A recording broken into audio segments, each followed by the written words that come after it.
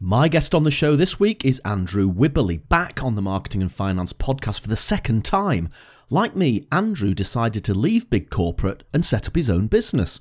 After several successful years, he's decided to accept a role which takes him back into a corporate environment. So we reflect upon the lessons Andrew learned from launching his own business and how he can take those lessons back into his new job. Welcome to episode 171 of the Marketing and Finance podcast.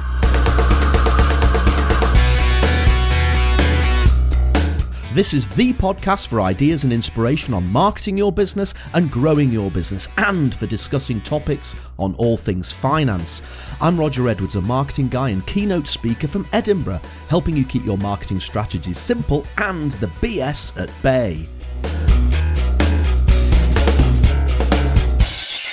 Hey folks, and welcome to the Marketing and Finance podcast. Thanks, as always, for downloading or streaming the show. I really do appreciate you taking the time to plug me and my guests into your earphones. Before we get into this week's interview with Andrew Wibberley, I'd just like to thank you for all the feedback you gave me on last week's solo show. If you remember, I was talking about Wetherspoons and their decision to stop using social media in their marketing. And I expected it would turn out to be a little bit of a controversial subject, but it seems like it really resonated with a lot of you. So thanks for the tweets, thanks for the emails, and thanks for the feedback. So let's get into this week's interview with Andrew Wibberley. We chat about why Andrew set up his own business, the ups and downs of self-employment, the importance of learning from mistakes, the marketing challenges Andrew faced, how being self-employed allows you to stretch yourself, and taking self-employment lessons back into big corporate. So let's get straight into that interview with Andrew right here on the Marketing and Finance podcast. Andrew Wibberley, welcome back to the Marketing and Finance podcast. Hi Roger, how are you? I'm very well indeed, Andrew. More to the point, how are you? Because you're just about to go back into big corporate after, 3 years as an entrepreneur and business owner? Yes, that's right, Roger. I'm still looking for a more positive phrase than going back into corporate, but no matter how many times you try and say something different, that is ultimately what I'm doing. I'd like to say going forwards again or going around, but you're right. It's an interesting conversation that we want to have today, because in the modern world, there seems to be this whole thing about you've got to get out of big corporate, you've got to leave your job, you've got to set yourself up as an entrepreneur, you've got to build yourself a personal brand. And people look at you as if you're mad if you don't think that that's the best thing for you. And actually, let's face it, there are lots of really good reasons why it's okay to work for a company. And it'll be quite an interesting conversation today to speak to you about your experiences having left big corporate, about setting up your own business, learning all sorts of lessons along the way, and then the decision that you've taken to effectively, as you say, going back into big corporate. But before we get into that, Andrew, it's been a couple of years since you were on the podcast, so just give me a little bit of background about yourself and what makes Andrew Wibberley tick. Yeah, so I'm Andrew Wibberley. By background, I'm a life insurance underwriter, which if I ever get asked the awful question at dinner parties or in pubs what I do, I guess when people die or gamble on when people die.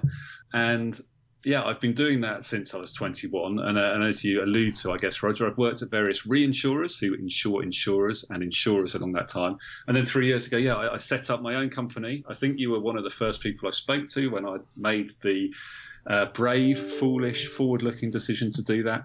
And you're now one of the last people I'm speaking to as I go back into corporate. Things that make me tick. I guess there's a divide, although one of the joys of self-employment has been, I guess, blurring that divide for me between personal and professional. So personal, I'm a dad of a 5-year-old and 3-year-old, and I've had a fantastic time in the last 3 years being more involved on that side of things. Professionally, and again, a reason for both moving into self-employment and now back into employment, I'm really keen that we make insurance easy, simple, not easier or simpler, but easy and simple. And specifically in terms of what I do in underwriting, that that there is more fairness and more accessibility for insurance to people who may have interesting lives, possibly more interesting than people like you and I, who underwriters can get a bit jealous about and charge a bit more than maybe we could or should. So those are the things that really make me tick personally and professionally. Yeah, the simplicity thing, as you know, is a massive obsession with me. I was obsessed with simplicity when I worked for big corporate myself, and I've almost reinvented myself as a marketing person, specialising in helping people keep their marketing simple. I keep going on about how important it is to keep strategy simple and language that you use in marketing material simple. And of course, we both know that the insurance industry and financial services, a wider part of that, can get incredibly complicated. So hopefully some of the lessons that you've learnt working out there on your own, running your own business, you can now take into the company you're about to start working for and hopefully help them on a journey of even more simplicity. But going back to when you left Reinsurance Land, when you left Swiss Re, what were the original reasons that you had for wanting to leave corporate and setting up the company which became Alia Risk, which was your underwriting consultancy company?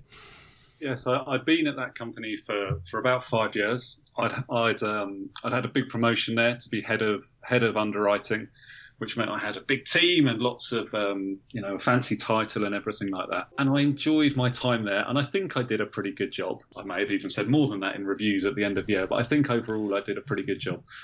But it's a huge organisation and it's very, very hard to get things done quickly. So professionally, I guess there was some frustration with some of that bureaucracy.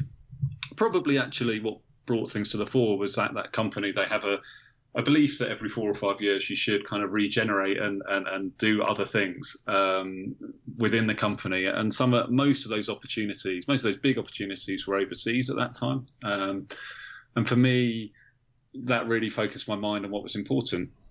And with the support of a wife who had gone self-employed a couple of years before, some bravery and some, I guess, confidence or arrogance, depending on who you speak to about me. I took the view that actually it would be interesting to see how this other role played out. Now, there were some examples of people doing a similar thing to me, but most of those people, and in fact, I think all of those people, when I actually got to know them better, had either been made redundant, had already paid off their mortgage, or had a very clear first client. And I had none of those things. So I think it was a bit more of a leap into the unknown than I had appreciated at that time. I guess as with any decision, there's a kind of a combination of that push and pull going on there. Was there a sense of relief when you left the big corporate and thought, now I'm my own boss, I can shape my own future, it's going to be bloody hard work, but I want to get at it and almost like a blank canvas, I guess? Yeah, absolutely. I think very quickly in anything, and I'm sure it'll be the same when I go back to corporate, but probably not to the same extreme. Very quickly you realise the things you really enjoy doing, and some of those are things you'd have expected to enjoy, and some of those aren't, frankly, and vice versa. Things that are going to be drags on your time. And I know everyone would always say it's accountancy, and it's but it surprised me at times, some of those things that I've either really enjoyed or not. So yeah, I genuinely from quite early found that very liberating. I enjoyed the freedom. I probably had that honeymoon period of going, this is all great. And then, as I say, gradually, it took me about 3 months to get the first paying client from when my notice ended. I did everything, I would say on record, I did everything pretty properly. So through my notice period, I didn't really talk to anyone. And it's fair to say by 2.5 months, that enjoyment of freedom was beginning to waver a bit. As often happens in life, whether it's when you're waiting for a bus or when you're 15 years old and you haven't had a girlfriend. Suddenly, once one comes along, you become more attractive, or a second or third bus or a girlfriend, comes along. And that did tend to happen throughout my time self-employed with clients. So I think there's something in that once whether it's a confidence thing, whether it's you've just been doing enough of the right things over time. But I actually ended up, my first paid day's work, so about January the 10th, I ended up working for 2 clients on the same day. So, I think from the start there was an awareness that it was going to be a bit more roller coaster and highs and lows. And I think, the thing I would say to anyone is always that with self-employment, the highs are higher and the lows are lower. And it's just, I guess, as an underwriter and a risk manager, for me, it's always been making sure that those lows aren't too low. The highs will kind of take care of themselves, but getting things in place to make sure that when things don't go so well, that it doesn't kind of have the vicious circle doesn't kick in and you don't start kind of doubting and meddling and all of those things. Yeah, I think when I left big corporate and set up on my own, one of the mistakes that I made was, obviously I played my existing network.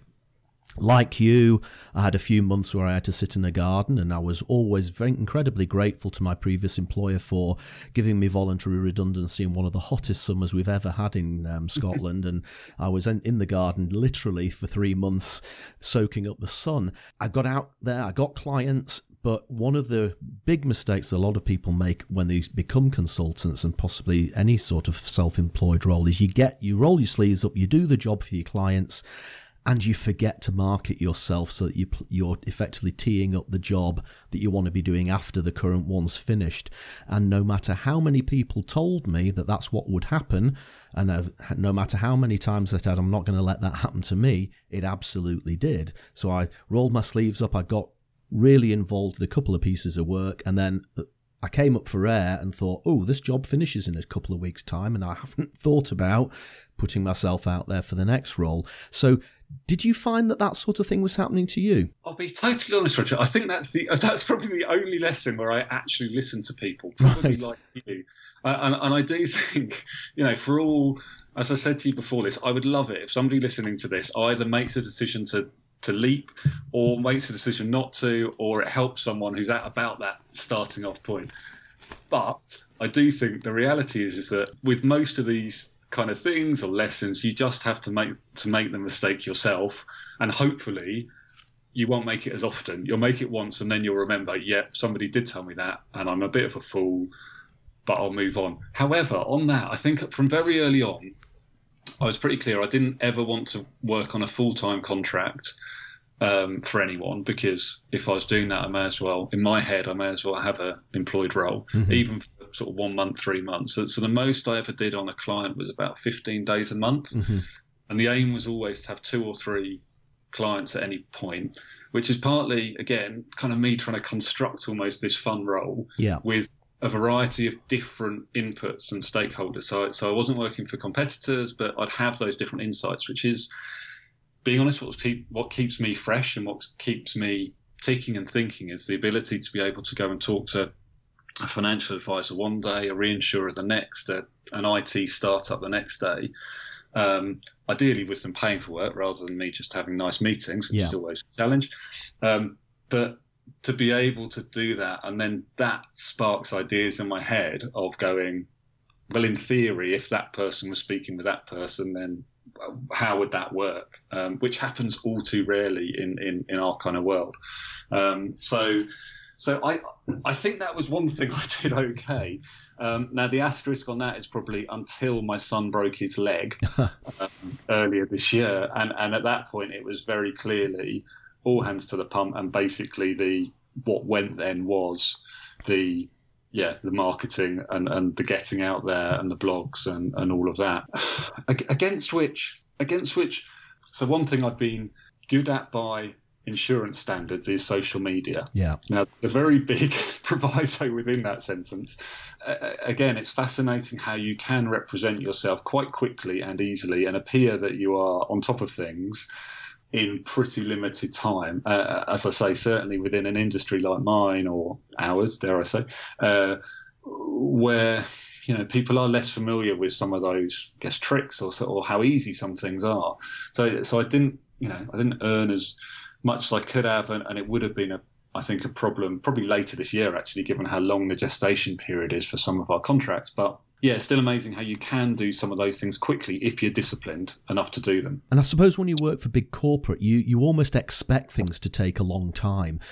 I was always joke that every time somebody said a project would take a year, you knew it was really 2 years. If somebody said they'd get a report to you in a week, you knew it was going to be 2 weeks. You always had that expectation that things would take a long time. And when you work for yourself, for some reason you think there's a magic wand being waved by some time fairy somewhere that all of a sudden everything will get quicker. But you're absolutely right. When you are negotiating a potential consultancy contract with a potential client, these things take just as long as they did before. I remember having a conversation with one company. I did a quote for them. They were happy with the amount of money. They were happy with the work. They were happy with the scope and all of that. And then I never heard anything from them for ages. And I sent them a couple of reminder emails and never heard anything back. And in the end, I mean, I don't like being too pushy. That's probably one of my flaws, is I don't push people enough. But I sent them another reminder email, and again, not a peep. And then something like 18 months later, I got an email from them saying, "We're ready to go ahead now." And I'd almost forgotten who they were. And it was almost like, well, I can't go ahead now. I'll have to re-quote, and I've got other clients, and we'll have to see how that fits in. But I did find that things are just as slow when you're out there working for yourself as they are when you're inside big corporate. Yeah, I think so. I think one of my favourite blogs that I wrote is, I think it's called A Grumpy Rant About Time. Yeah. And it's exactly that in our world, in my world, things work in quarters. I think I got pulled up by my wife when at some point I referred to, well, we could do that next quarter in a conversation over the dinner table about a holiday or something. And it's just that reminder that, quarters don't really exist. No. Days exist and weeks do and months do. But in any project, if something kind of just misses, you suddenly give yourself another 3 months to deliver. And as you say, as someone who's self-employed, that's really hard. Yeah. That is really hard. And the whole pipeline management thing is something definitely that I could never understand. It's the really hard thing, I think, about being a sole trader, which in effect is what I was to the end, of going, well, is that, to your example there, of going, what will I be doing in 3 months' time? What are my 90% chances, 50%, 10%, and what's just going to come in from nowhere? And that is really tricky. One of the most liberating things about leaving big corporate is freeing yourself from the confines of internal politics and worrying about what you might say just in case you might upset somebody further up the ladder. But as an independent, they're getting you in because they want your expertise. They hopefully want you to bring something new to the party. And I found that you're almost a little bit less constrained than when you actually physically work for them, when you're actually physically employed for them. Maybe you can speak your mind more. Maybe you can positively criticize them more than you may have felt comfortable doing when you were actually employed with them as an employee. Did you find that experience too? I did. I think that's probably one of the things that, as I got more contracts and became more confident, I guess I think I got better at, in terms of understanding, yes, people were using me for technical expertise, but actually the real, or almost the personality type or role that would be most useful for them was quite different at different places. So I guess sometimes that's me going in as a suit and tie risk manager. At other times it's going in to be creative. At other times it's a bit bad cop because there's something happening in that organization where, that someone wants me to kind of really shake up. And that bit I really, really enjoyed. It was also at times the most tiring when you've got 3 different clients on different days and you have to remember who you are that day. Yeah. But actually for me, I enjoyed that. And in thinking about returning to big corporate, I'll admit it, that's what I'm doing. I think almost defining that consistent managerial role or personality type is one of those things that does kind of circulate through my mind as to how much that is, because obviously if you're there every day, you need your people around you expect that consistency. They don't expect you to be going in one day and being wildly creative and the next and being very sensible and risk managery. So I think kind of embracing that has been fun, and at all times I'm very much up the obvious statement that it's okay to have fun. I work much better when I'm in that state of mind, comes through time and time again. Yeah, I think that it's very important to bring yourself, whether you're working for a company or whether you're working as a consultant, they're buying your expertise, they're buying your insights, they're buying your creativity, and they're buying what you can see that perhaps nobody else can see. And actually, those are the most important characteristics of an individual, whether you're actually employed by a company or they're just hiring you for a consultancy contract. It's what you bring to the table that's most important. You mentioned before, Andrew, that you've done quite a bit of social media to promote Alia Risk, and you've been doing blogging, and I remember seeing some videos. What was the most successful piece of marketing that you did for your business? I wish I had an answer as good as the question. I think this is the area where I've struggled the most to see the connection in simple terms between marketing and sales, I suppose. Ultimately, and I've listened to your podcast and they've been really helpful. As I've mentioned a couple of times, my wife went self-employed before me, and I used to infuriate her by saying, well, how do you win business?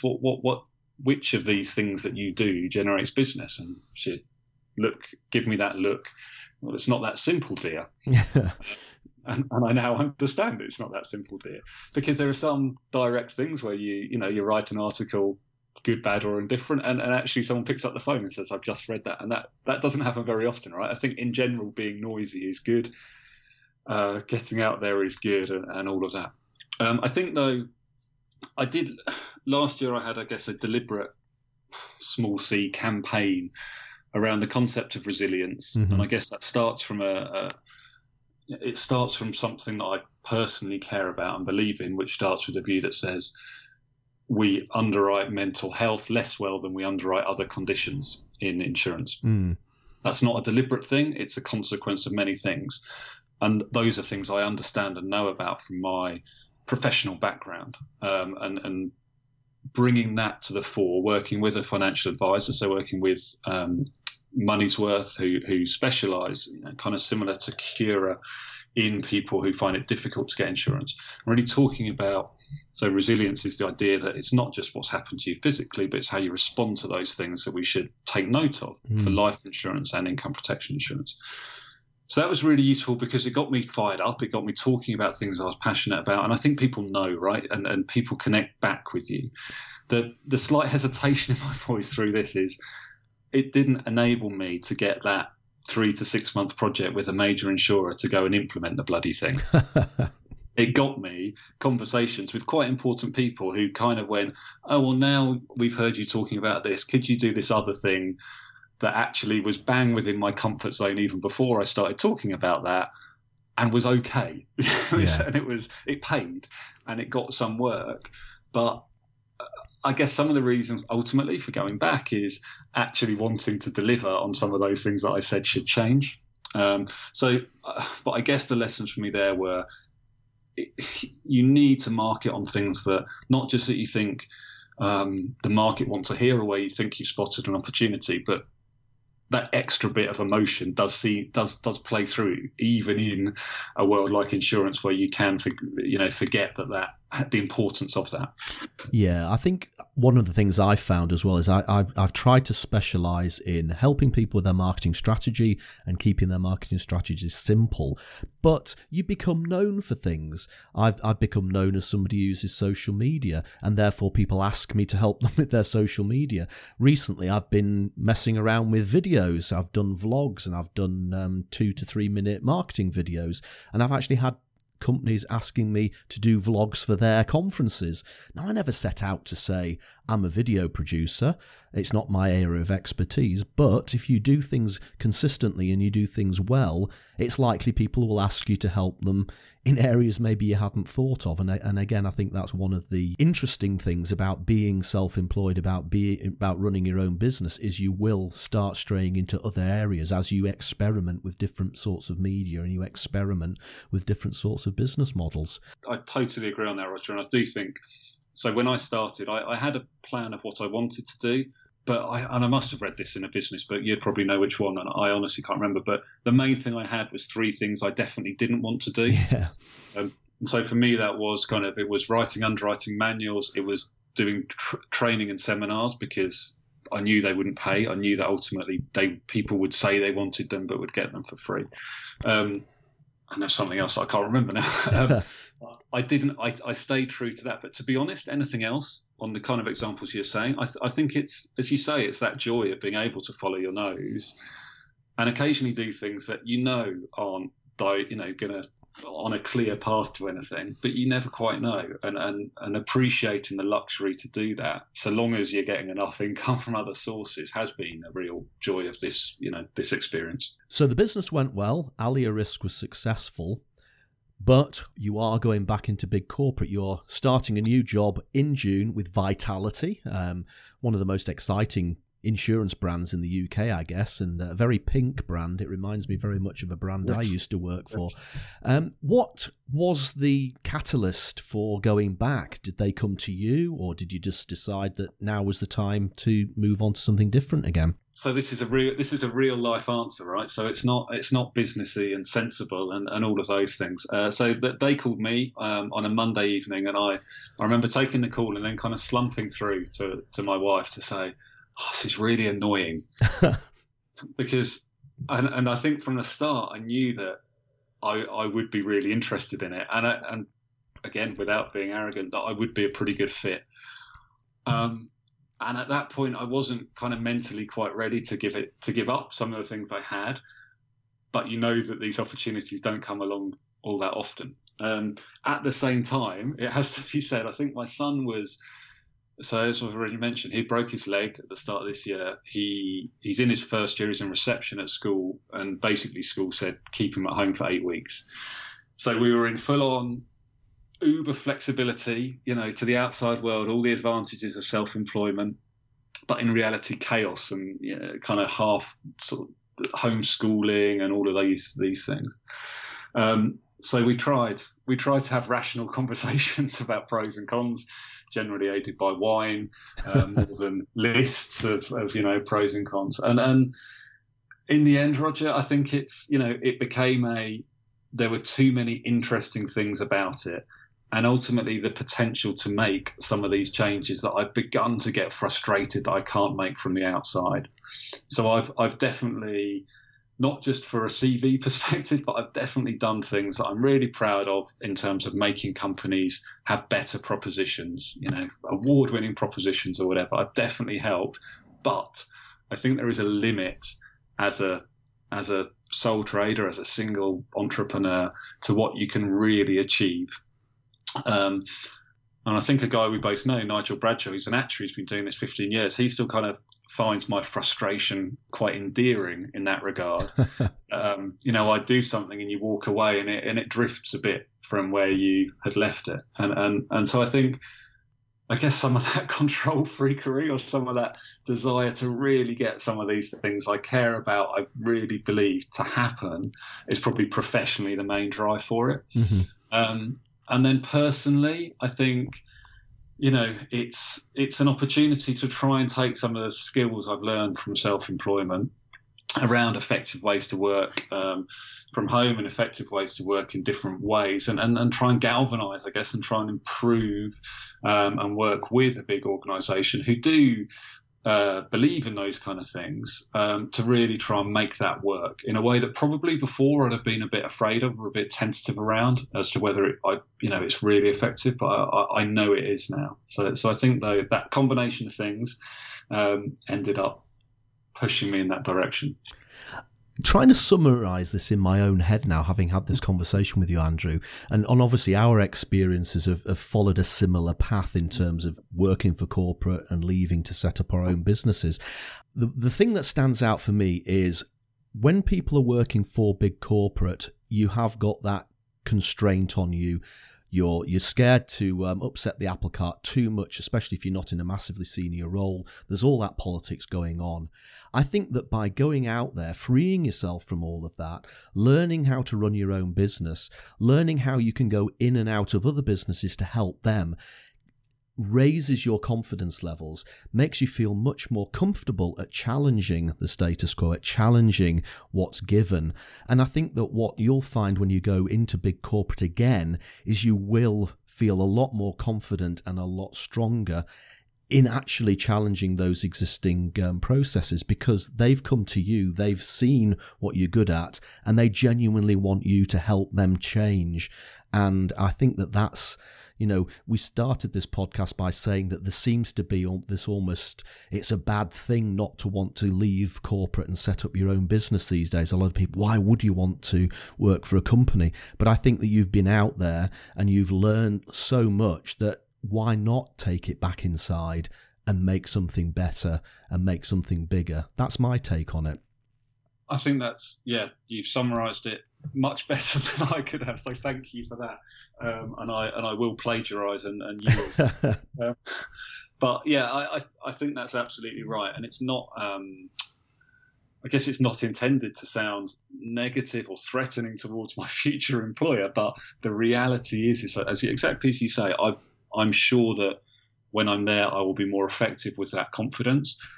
Equally, if in 10, 15, 20 or less years' time, I'm in a position where, again, for whether it's personal reasons or professional reasons or both, then I have an increased, as you say, confidence, belief, understanding, which frankly might make me a bit more ambitious, I think, the next time, if there was a next time that I came into self-employment, potentially to do something, I guess, bigger than consultancy, which has always been one of almost my next step had I stayed self-employed would have been, well, do I stay as a consultant or are there things to grow this, business beyond? So absolutely, though, as I say, Roger, I think you've summarised it perfectly. And as this is the Marketing and Finance podcast, I always like to ask my guests, if there's a marketing campaign that's grabbed your attention recently, Andrew, and it doesn't have to be financial services, it could be anything, what's made you really sit up and think, I like that campaign, or I need to buy that product, or whatever it was? Tell us what you liked about it. Yeah, so this probably won't come as a surprise to you. I'll do it on home turf here, Roger. So it's squarely in protection, it's squarely stories, and it's Cura, who the favourite thing that I've seen them do are Catherine Knowles, who's a financial advisor, on her sofa with a cup of coffee or tea or whatever they drink in Yorkshire, and talking for 5 minutes about someone, sometimes about her or someone who they've helped.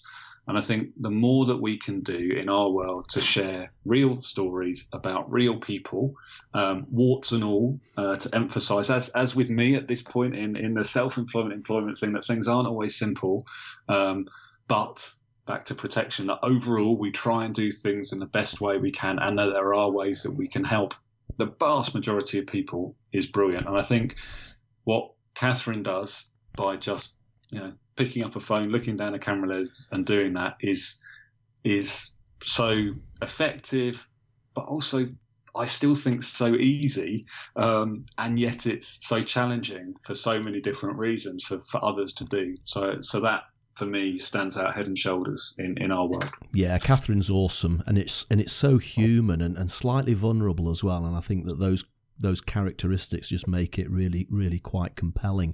And Andrew, has there been a business book you've read recently you'd like to share with the listeners of the Marketing and Finance podcast? I think at the moment, and I'll be honest, I think at the moment I'm more onto how I'm going to use my train time now that I have to commute every day. And so I'm back to reading mindfulness books and things like that in some way are trying to instill this half hour as a calming thing. So I'm currently reading, I think, Ruby Wax's Frazzled Mind and stuff like that, which may be a sign of accepting defeat before it's even begun. But I'm more in that space at the moment, to be honest. Andrew, it's been fantastic to talk to you on the podcast again. I really enjoyed talking to you a couple of years ago at the start of your journey. It's probably more like 3, to be honest. And the latest instalment, and hopefully you'll be able to come back on the podcast maybe in another couple of years' time and we can relive some of the experiences you've had working for Vitality. In the meantime, I'm hoping that people listening to the podcast might want to get in touch with you. So what is the best way that people should get in touch with you, Andrew? Yeah, so I'm on Twitter. I'm at Andrew Wibberley, which you can do the spelling rather than me. On LinkedIn, Andrew Wibberley. And for the moment and for the foreseeable future, the email will still be andrew@alearisk.com, which is ALEA risk.com. Yeah, any of those will be open for a while yet. Fantastic. And I'll include the links to those contact details at the show notes for this podcast, which you can find at rogeredwards.co.uk/MAF. That's rogeredwards.co.uk/MAF. Andrew, thanks very much for taking the time to come on the show. Let me wish you every success for the future, and no doubt we'll run into each other in London at some financial services event in the very near future. Excellent, Roger. Thanks. Really good to talk to you. Cheers.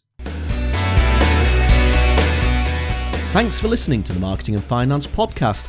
Do please look at the show notes at rogeredwards.co.uk/MAF for links to the apps and topics and books we discussed. If you enjoyed the show, please do leave a review on iTunes. Simply visit rogeredwards.co.uk/iTunes and leave a review. I'll catch you on the next episode. In the meantime, keep marketing your business to keep growing your business.